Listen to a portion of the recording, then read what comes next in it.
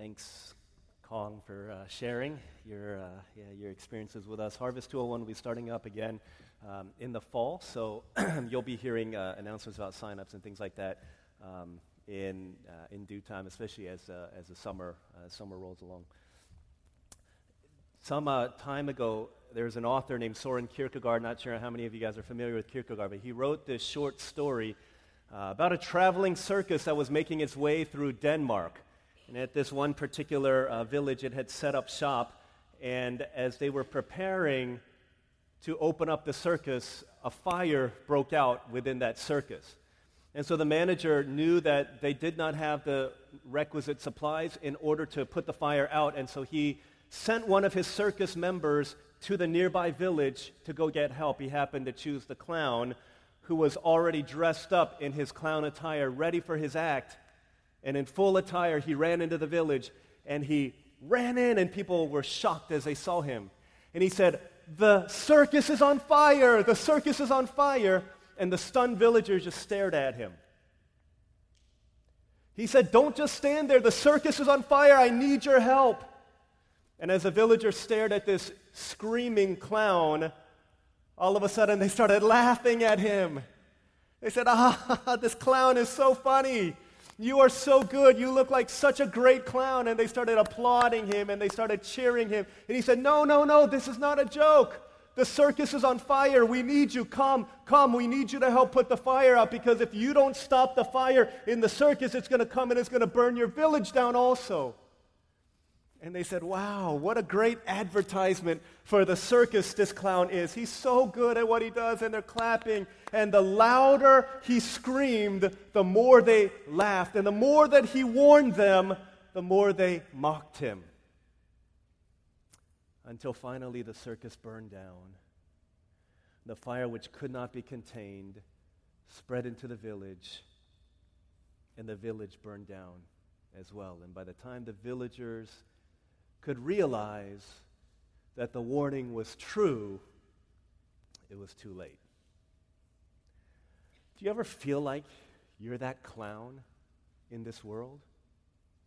You're warning people, and you're yelling, and you're screaming, and you're trying to tell them and trying to communicate something that you think is of utmost importance, but the more you urge them, the more urgently you plead with them, the more they laugh at you, and the more they think you're a joke, and the more they think you're comical, and the more they think you're ridiculous. And they laugh at you, and they laugh at you. And for some people, by the time they realize that what you were saying was not a joke, perhaps it's too late for them. Today I want to look at the life of a man in Scripture who probably felt that way. His name is Noah. I think whether you've grown up in the church or not, the true story of Noah is quite familiar to many people. It's been made famous through children's stories and through movies throughout time, throughout paintings, and all kinds of different shows have taken up on the idea of Noah's Ark. But he rolls onto the scene of human history about 1,500 years after the first people, Adam and Eve, were created. And after the first 1,500 years of humanity being in existence on planet Earth, there has been an outbreak of evil and wickedness to the point where God desires to push reset on the whole human project. And so it's in that place that he looks for one person, a person who would believe, and a person of faith, and it so happened that Noah would be that person. If there's anyone in Scripture who could have been defined by having a faith that's crazy, it would be Noah. We're going to read from Hebrews chapter 11, verse 7. We're going through this series. As you turn to Hebrews 11:7, on this chapter, Hebrews 11, which is oftentimes called the Hall of Fame for faith, or the Hall of Faith. It chronicles the accounts of true people who've lived in history, whose faith has been remarkable and exemplary for many people, and there's different aspects of faith that we see. We saw through Abel what it means to offer a worship of faith. We saw through Enoch last week what it means to walk by faith. Today we're going to look at what does it mean to have a faith that's crazy, a crazy kind of faith. Hebrews 11, we're going to read verse 7, and we're going to try and unpack this a little bit today. It says, "By faith Noah, when warned about things not yet seen, in holy fear built an ark to save his family. By his faith he condemned the world and became heir of the righteousness that comes by faith." This is God's word. If anyone, and you look through the chapter 11, there's a bunch of people from Moses to Abraham to Abel to Enoch to Rahab to Gideon, Barak, Samson, Jephthah, David, all these people, and we'll try and talk about their biographical accounts as it relates, as Scripture tells it. Of all these people, if there's one person who the world would look at and say, man, that person, because of his faith, was crazy, it would be Noah. Okay, what made his faith crazy? I think three things that we want to see here. Here's the first thing. Faith often seems crazy to others. Okay? Faith often seems crazy to others. Has anyone ever called you crazy? When I think of the word crazy, here's what I think. There's this realm of normalcy or normality, this realm of what's normal, this box of what is normal, and then anything outside of that box could be seen as abnormal. Okay, so you got this box here. These are normal people contained within this box. If you take one or two steps outside, people might think you're abnormal. When I think of crazy, I think of the extreme outliers. Okay, people who are normal right here, but they hang out here. Right? Crazy people. Look at someone that you think is crazy right now. Okay, just kidding. But people who are crazy, they're people who are crazy about a lot of different things. I know there's some of our middle school sisters. There was a band called One Direction back in, well, it wasn't back in the day, but it was maybe last year or so. And One Direction, there was this one particular guy in this boy band. I forget, I think his name, was it Zane? I'm looking at Pastor Daniel as if he would, was it Zane? But Zane left the band for whatever reason, and there were some middle school harvesters who shed literal tears. They were crying because Zane left One Direction. I think about that, I was like, that's not normal. These middle school girls are crazy, okay? Outliers. Okay, it's okay to, oh, did you hear? It's another thing to be sad, it's another thing to cry about that. That's just weird, that's crazy. One time we were in Ecuador on a mission trip, and a bunch of us were taking a bus. There was our team and our group from here, and then there was a group of about maybe 7 to 10 people from the capital city, Quito, who were going with us to do missions work within their own country. In the back of this bus, there were a couple teenage gals from Ecuador, and they were obsessed with Korean pop music. Okay? It's called K-pop. They were obsessed to the point where so there's this word called fangirling, like they were the epitome of they knew every single Korean pop singer, they knew every single song, way more than any of our people knew. When someone would mention, do you know so-and-so, and they would bring up a name, they would act like the girls on the Korean videos. I haven't really seen them, but I know how they act because I know how some of us act. They would put both hands over their mouth and they would like hyperventilate in excitement, and they would howl and they would scream, oh my God, you know them too. They were so obsessed. And so, understanding that this is not normal, we said, oh my gosh, you know what? You are crazy. You're crazy. And all of a sudden, this girl got very quiet. This is a true story.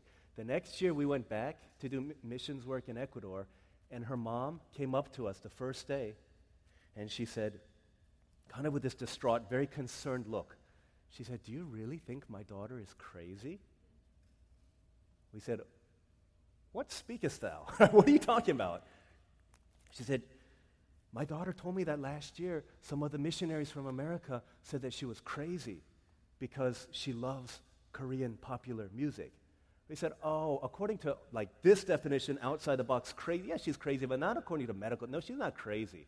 She said, oh, because I thought you meant that she was estas loca or something like that. She was like literally crazy. And so she said for a year, we felt so embarrassed and we felt so ashamed. And I felt bad about that. I was like, oh, I'm so sorry. Maybe things got lost in translation. But no, we didn't think she's literally crazy. We just meant that she's not normal. She's not normal because when someone goes beyond the realm of normal, when other people look at them, they think that they're crazy. And so it was with Noah. The thing about Noah was that he wasn't crazy about a band. He wasn't crazy about music. In fact, he probably didn't even think that he himself was that crazy. All he thought was God said to do something, and I did it. Here's the point. Sometimes, a lot of times, faith makes us seem crazy to those who don't have faith. Do people think you're crazy sometimes? Hey, people think you're crazy for the things that you do. Simply because you take the Word of God and you believe it to be true and you act upon it, do people think you're crazy? Because that's what faith often does. And a good litmus test is sometime in your walk of faith, if people don't think you're crazy, either one of two things. You're only hanging out with people who have the same faith as you do, or two, your faith really isn't that vibrant and dynamic to the point where people are seeing it. Because faith oftentimes makes people on the outside think you're crazy. What was it about Noah? It says here, by faith Noah, when warned about things not yet seen, one thing, in holy fear built an ark. So two things, the things not yet seen, and he built an ark. When God says, hey, Noah, build an ark, and his true story is recorded in Genesis 6 through 9, God says, hey, Noah, build an ark. That's the first thing he says. He doesn't know why he's building an ark. And then later he tells him, because rain is going to come. So if I'm Noah, if you're Noah, you're asking two questions. What is an ark and what is rain? Because you see in those days, Genesis 2:5 tells us that there were plants and there were trees that had come up from the ground, but it had not yet rained on the earth. So the astute reader listener says, how then did plants and trees and shrubbery grow if there was no rain to fall on the ground? It says in Genesis 2:6, the explanation says that there was a mist. Water came up from under the ground and it misted over the earth, causing the trees and the plants to grow. Last week we talked about how Enoch lived 365 years, Methuselah 969 years. And I said, for some of you, that might be an intellectual roadblock to how I can actually believe in Christianity when you're talking about people living this many years. Well, if I can be honest with you, the classical literature of the Greeks, the Romans, the Babylonians, even Chinese literature, if you go back and you read it, talks about how people lived hundreds and hundreds of years back in the ancient world. It's not just the Bible saying this. And scholars and scientists say it's because of the nature of how water filled the earth that it was possible. Because you see, when the flood waters come, immediately the life expectancy is shortened. Why? What was it about the mist that watered the ground that caused people to live a long time? I'm not exactly sure what it is about the mist itself, but when the rains begin to fall, as it did for the first time during the time of Noah and the flood, atmospheric, stratospheric pressures, all of these things changed. It says from that point, not only did the waters underneath burst, but the heavens opened up and all of this water came flooding down and everything in our environment changed, especially the way we relate to the sun. Up until that point in time, the sun's harmful rays did not degenerate and did not deteriorate the cells within our body. That's part of the explanation. We could go on and on about this. Why did I talk about this? So that it can at least give you some semblance of an understanding of why people live that long. But the other reason is to highlight the faith of Noah, to understand this simple idea. When God said it's going to rain, Noah had no idea what rain was. And so simply taking God at his word, he said, I'm going to hear what you say, and I'm going to follow you. The second question he asks, not only what is rain, but what's a boat? Because he was hundreds of miles from where water was. No river, no lake, no ocean there. Okay, nothing in sight. He didn't even know. So how did he make the boat? Because in Genesis 6 through 9, God tells him specifically, this is what you need to do. You need to get this kind of wood. You need to make it this long. You need to make it this big. It was a massive edifice that took 120 years to build. 1.5 football fields long, 3 stories high, a massive, gigantic box of a ship.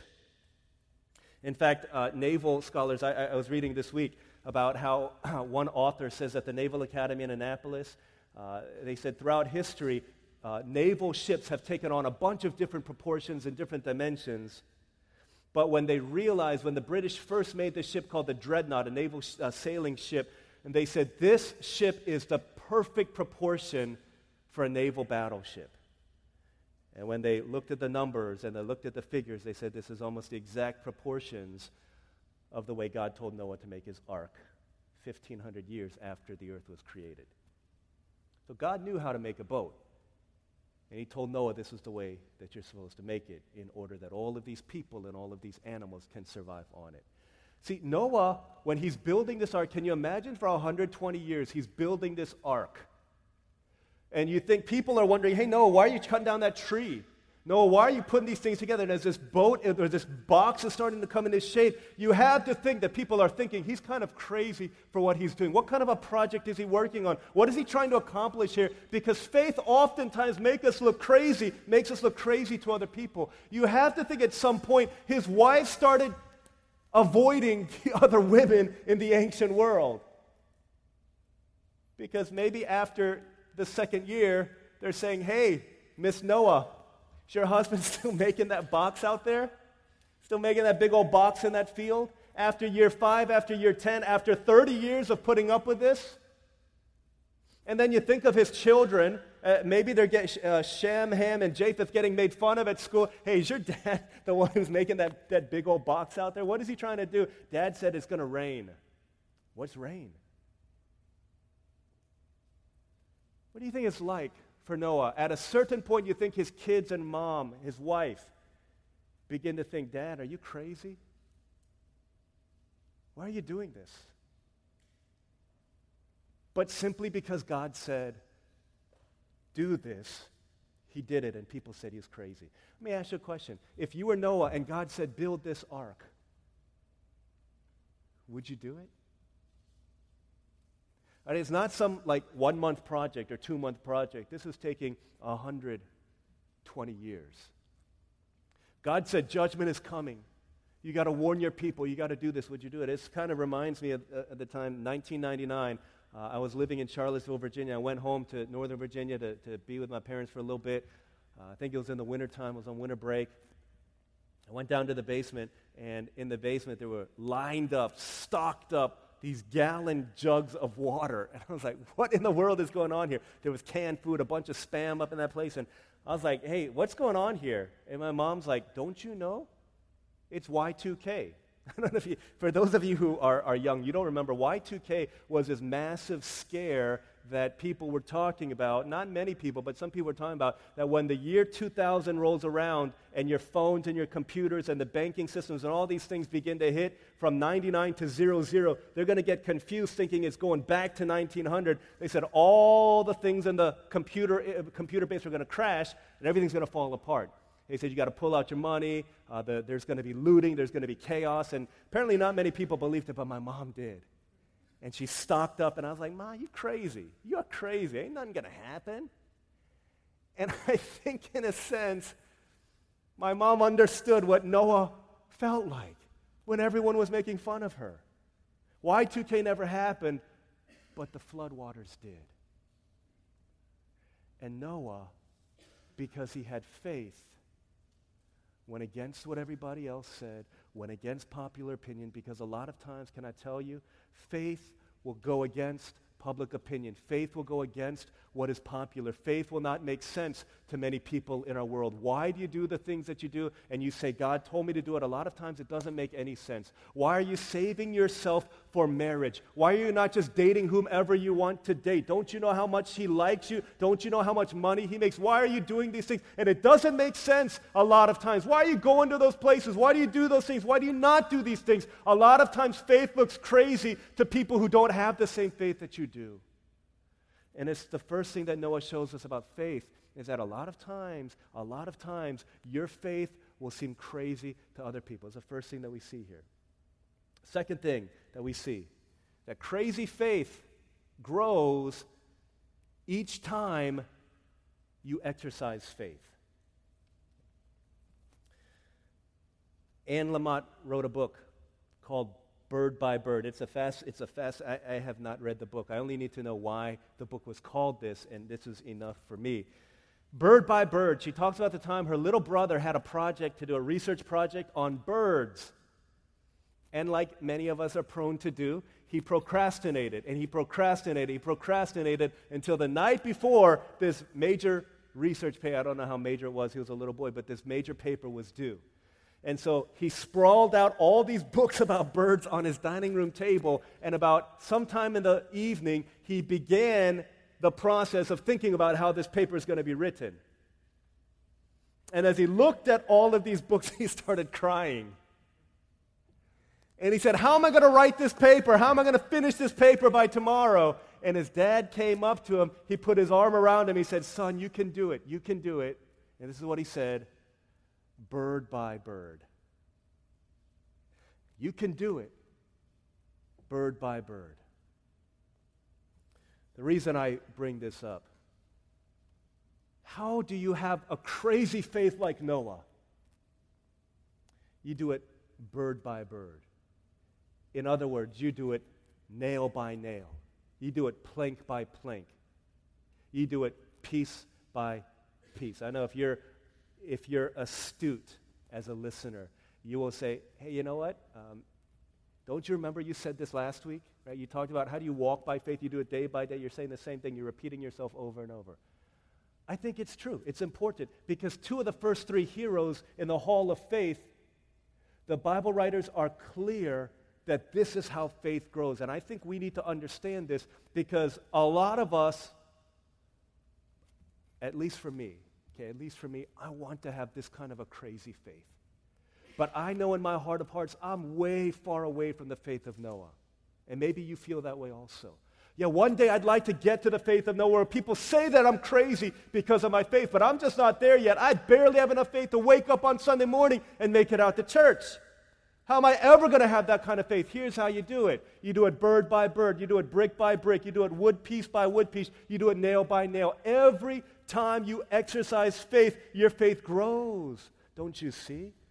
There's this village that was, this city that was very famous for having had many celebrities and athletes born in that city.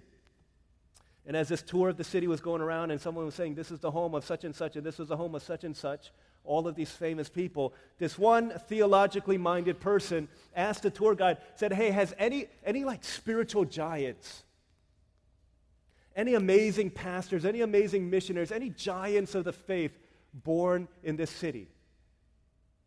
And the tour guide looked at him and he responded, "No spiritual giants, only babies were born here." What is he saying? It's the same thing. No spiritual giants are born spiritual giants.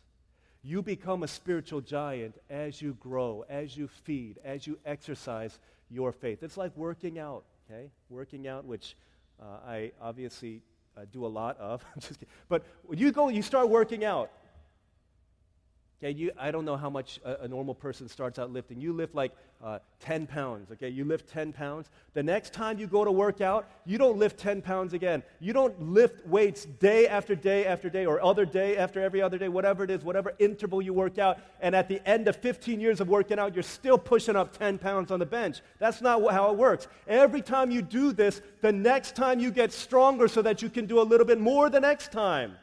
So that by the time 5 years is done, you're able to lift 50 pounds or 100 pounds or 150 or 200 pounds, whatever that weight is. Each time you exercise, you get stronger. And the same thing is true when it comes to your faith. Your faith grows into a crazy faith when you exercise faith. It's not these isolated incidents where your faith remains stagnant and the same each time you do it. Every time you do something that exercises faith, the next time your faith has grown so that you're able to lift more and more and more.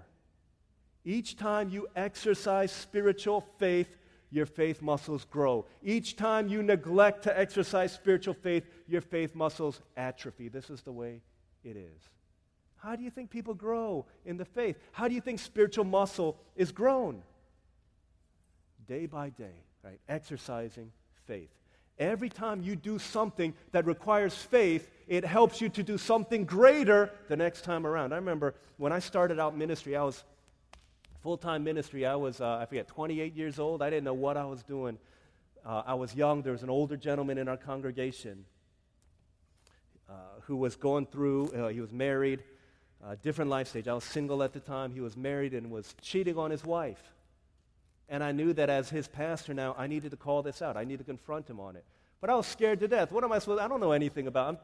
I'm single, I'm young, I have nothing behind my ear. I have no idea what I'm doing. Said, do I do it or do I run? Do I do it or I run? What are you going to do? What do you do in that place? What do you do if you're me? Do you confront them? Do you call them out and say, hey, you're seeing somebody who's not your wife? And I said, you know what? This is hard. I'm going to pray, and I'm going to pray like crazy, but this is not natural for me. I don't like doing this. But I know that if I do this, then the next time I have to do this, it's going to be a lot easier because my faith will have grown. Every time you exercise faith, people of God, your faith grows so that you could do something stronger, harder, more difficult the next time. 120 years, Noah's building faith, building faith, building faith. So by the time this box is done, he's got a crazy faith that's able to withstand all of the barbs and all of the mocks and all of the insults that people are throwing at him. I don't like to live with a lot of regrets, but there's one time recently I feel like I have regrets when it comes to not exercising faith. The principal at the school that Elijah attends, she knows I'm a pastor, and she said, hey, would you like to preach at our chapel for children? And I said, oh, no, I'm not good at speaking to kids. That really scares me. Like, that's the worst thing ever for me. And she said, okay, this is like maybe in October. She's like, we got all this year and all of next year into May. Anytime you want to do it, just let me know. No, and every time I saw her, I thought about this invitation to bring the greatest message that the world could ever know and bring it to the hearts of those who are most impressionable. And every time I said no. Every time I said, no, that's not me. Every time I knew I should do it. I was like, I don't want to do it. I don't want to do it. And the school year came and the school year ended, and I never did it. And I kick myself about it. I'm like, dang, I should have. Because I know that if I did it, that my faith would have grown as I did.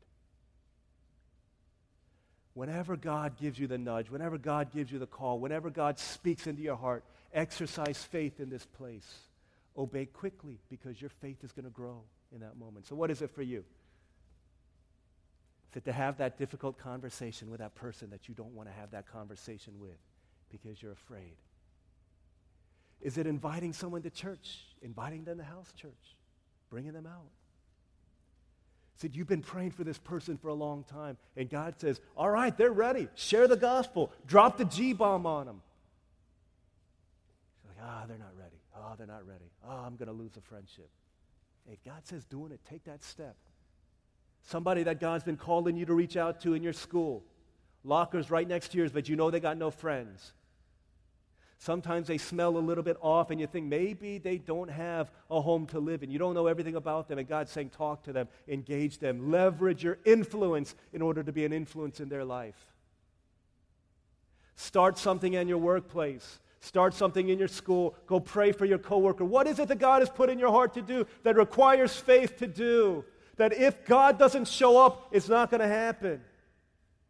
Now you pray to God, you pray to God, you pray to God, because this is how crazy faith grows. For some of us, it's taking that step of faith. You've seen the announcements that say, hey, you can teach youth ministry. And you're saying, man, now's my time, but I'm scared. Maybe it's about going out and being a house church shepherd, whatever that might be in your life. What is it that God is calling you to do that requires you to exercise some faith? This is where spiritual giants are grown. This is how crazy faith is grown.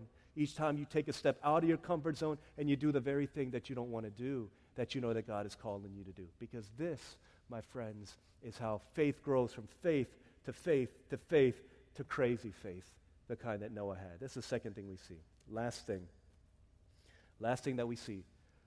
One crazy person can save others. Verse 7.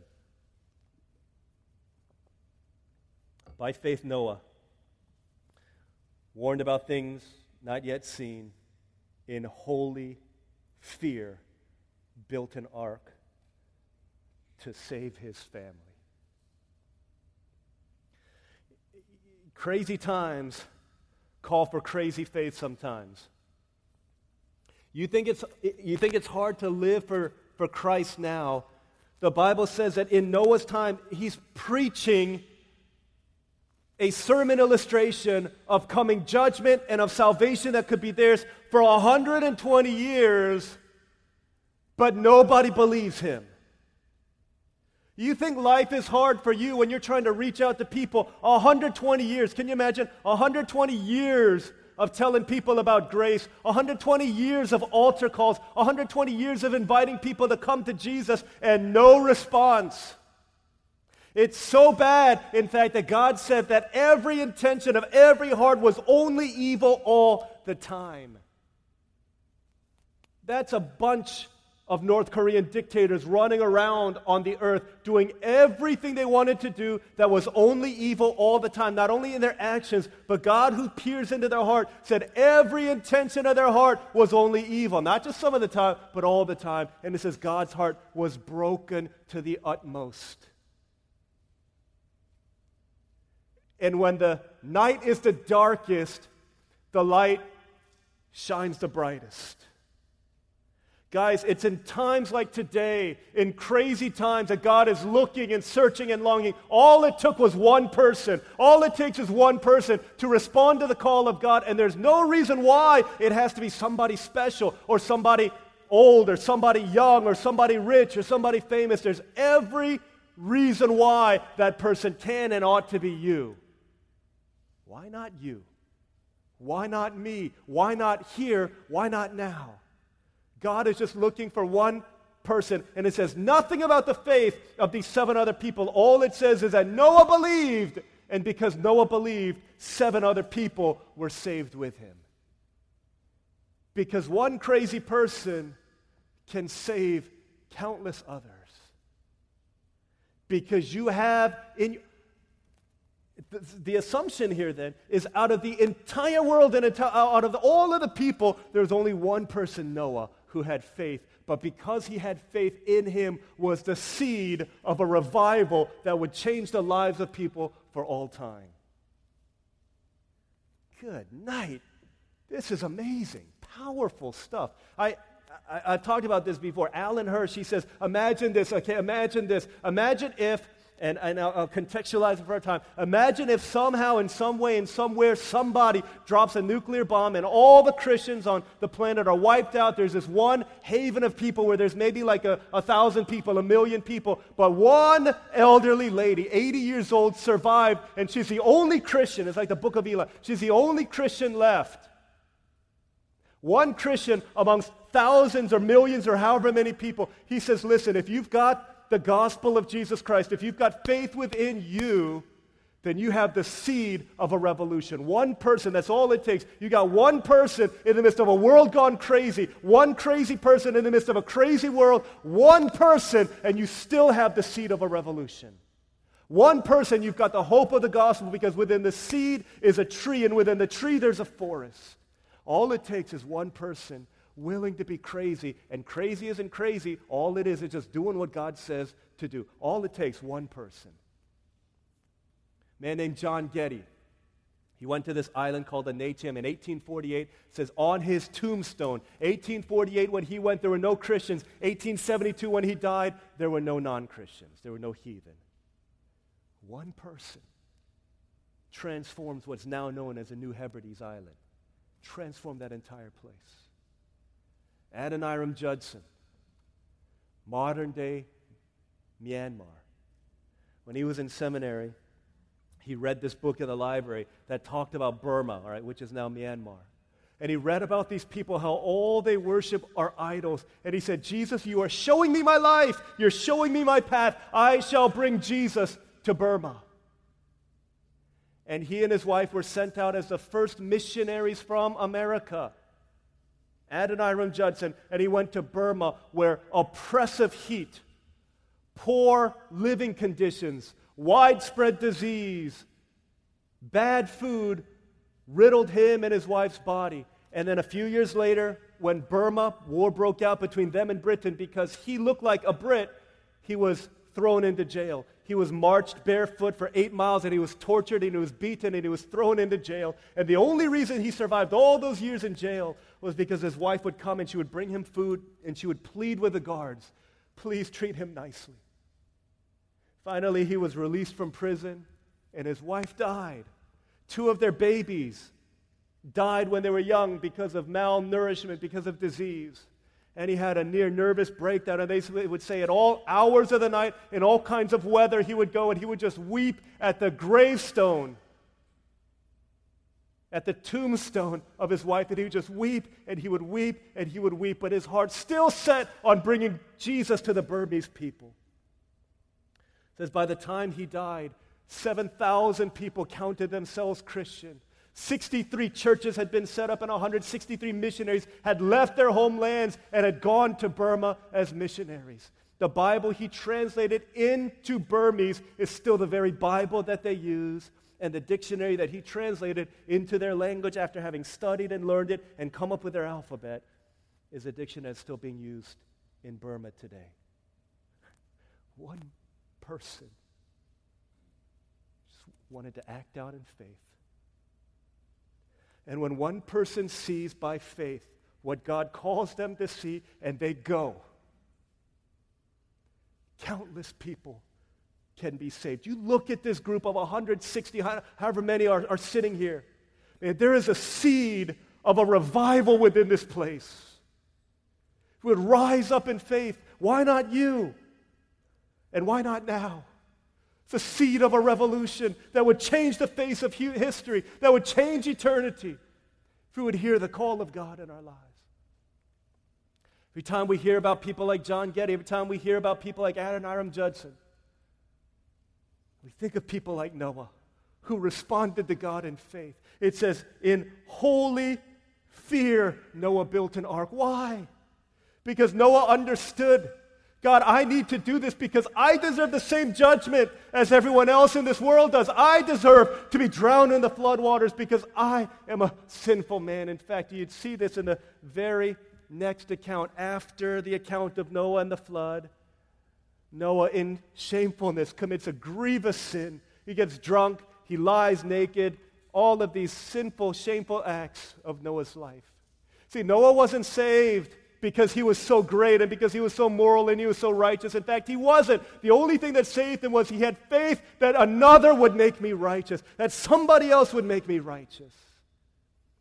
And he knew that he needed an outside intervention to save him as much as anybody else did. And it was only because of mercy that he would be saved on the ark.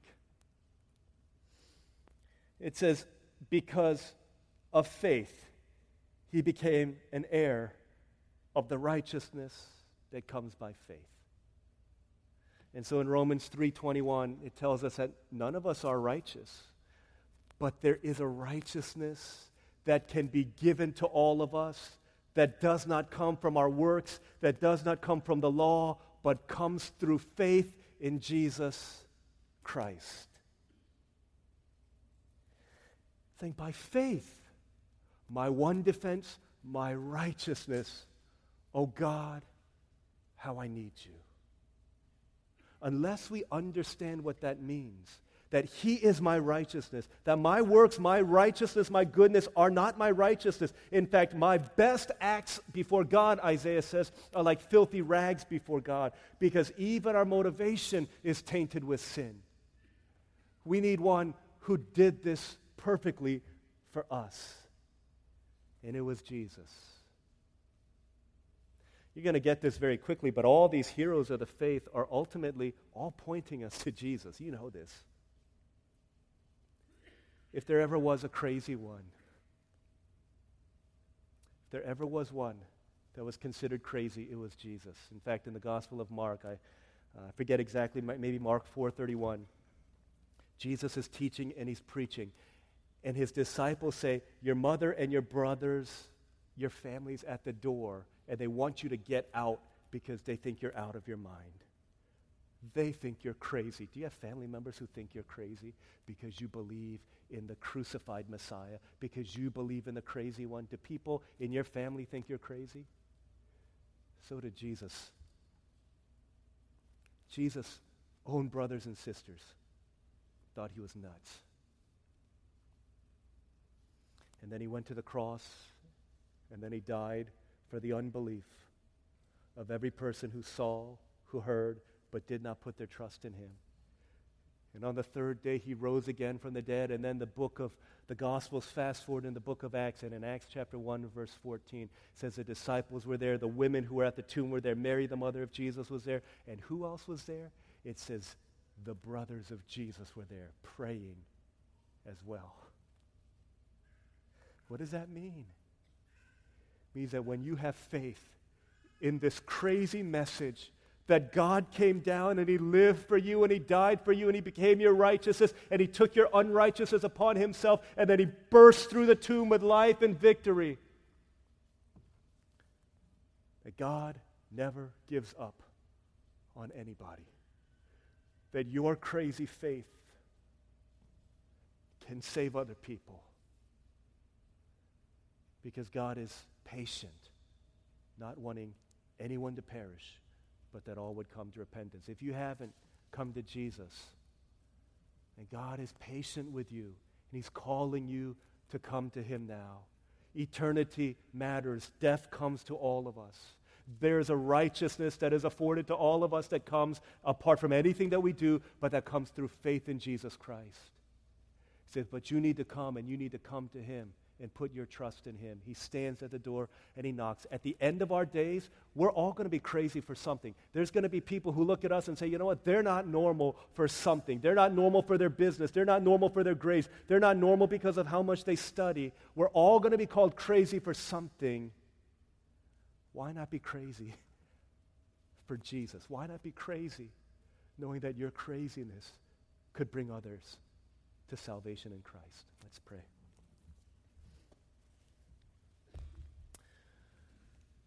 Let's pray together. Do you have faith in Christ today? Have you put your trust in Jesus Christ today? If you have, let's not hide our light under a bushel. Let's not hide our light under a bowl. Let's let our light shine. There's a difference. He didn't tell us to be obnoxious. Right? Some people, for the sake of faith, are obnoxious. They go around telling people things and sharing the truth in a way that's not very loving or kind or in keeping with the truth, as our brother Kong shared. He's not saying don't be obnoxious. Noah didn't even think he was crazy. He just thought he was faithful. Simply by being faithful to God, people are going to think you're crazy. So here's how we grow in faith. Not by striving for more, but it's by seeing and resting in the faithful one. And let's do that today. Can we do that? Let's renew our faith, re-pledge our trust in our Lord Jesus Christ. If that's you for the first time, I'm putting my trust in Jesus Christ to save me from the judgment that is coming because of my sin. Right? You know this. Every crime needs to be punished. Every sin needs to be dealt with. And God says that judgment comes to all because of our sin against a holy Creator. If you haven't yet put your faith in Jesus Christ, I invite you to do that today. I invite you to do that today. After we pray for a minute or so, I'm going to give an invitation. If there's anyone in here who says, you know what, I've been going to church, I've been living this life, but maybe I don't really know. Maybe I haven't ever put my trust in Jesus. Let's pray together in a minute. I'm going to give that invitation for anyone who wants to do that. But let's pray. Let's renew our faith in Christ. Lifting, exercising spiritual muscle. Every time you do that, your faith grows. Every time you do that, people see Christ in you. Let's pray together for a minute and give an invitation for those who want to put their trust in the Lord Jesus today. Let's pray together.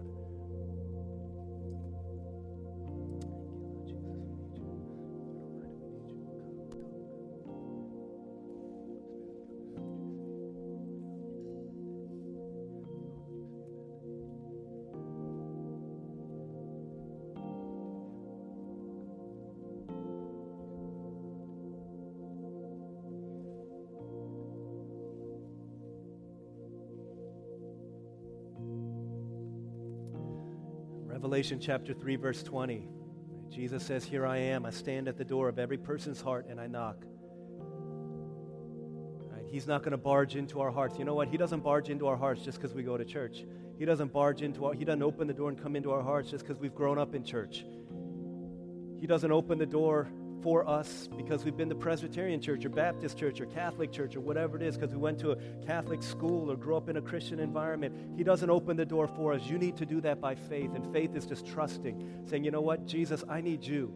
I need to trust you to be my Savior, the forgiver of all of my wrongs, and to be the master of my life. I need you to do that. Right? Jesus stands at the door of every heart and He knocks. He says, if you hear my voice, would you open the door by faith? saying, Jesus, come in. I need you. I put my trust in you. For those of us who've already made that profession, let's renew that commitment to Jesus right now. And for those of us who haven't, just a simple invitation. If that's you, I'm not going to put you on the spot in any way, but I just want to be able to recognize you and pray for you and to follow up with you to make sure that we're understanding what faith is. If there's anyone like that, you know what? I need Jesus today. I need to put my trust in Jesus. I need to transfer my trust into Jesus to be my forgiver and my new master. And as we pray together, if there's anyone like that, you can just raise your hand where you are. Just raise your hand where you are.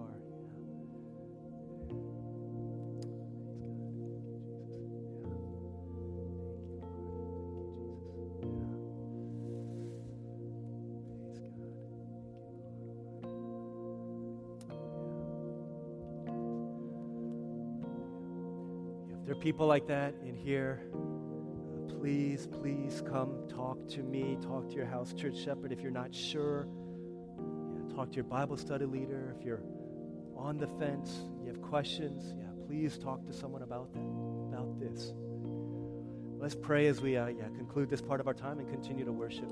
Father in heaven, thank you for an amazing grace that as it was in Noah's day, you provided a way out to save a people of faith from the disaster that was to come. Thank you that as it is in those days, it is today, through Jesus, that you provide a way out by virtue of our placing our trust in Christ, turning over the throne of our hearts from ourselves, from something else, to you, Jesus. So, Father, we pray that we would be a church like that, people who understand your grace, who love you so deeply, who follow you so closely, and whom the world looks at and says, there's something crazy but something beautiful about the way these Christians live. Let that be our legacy. Let that be our church. Thank you so much. In Jesus' name we pray.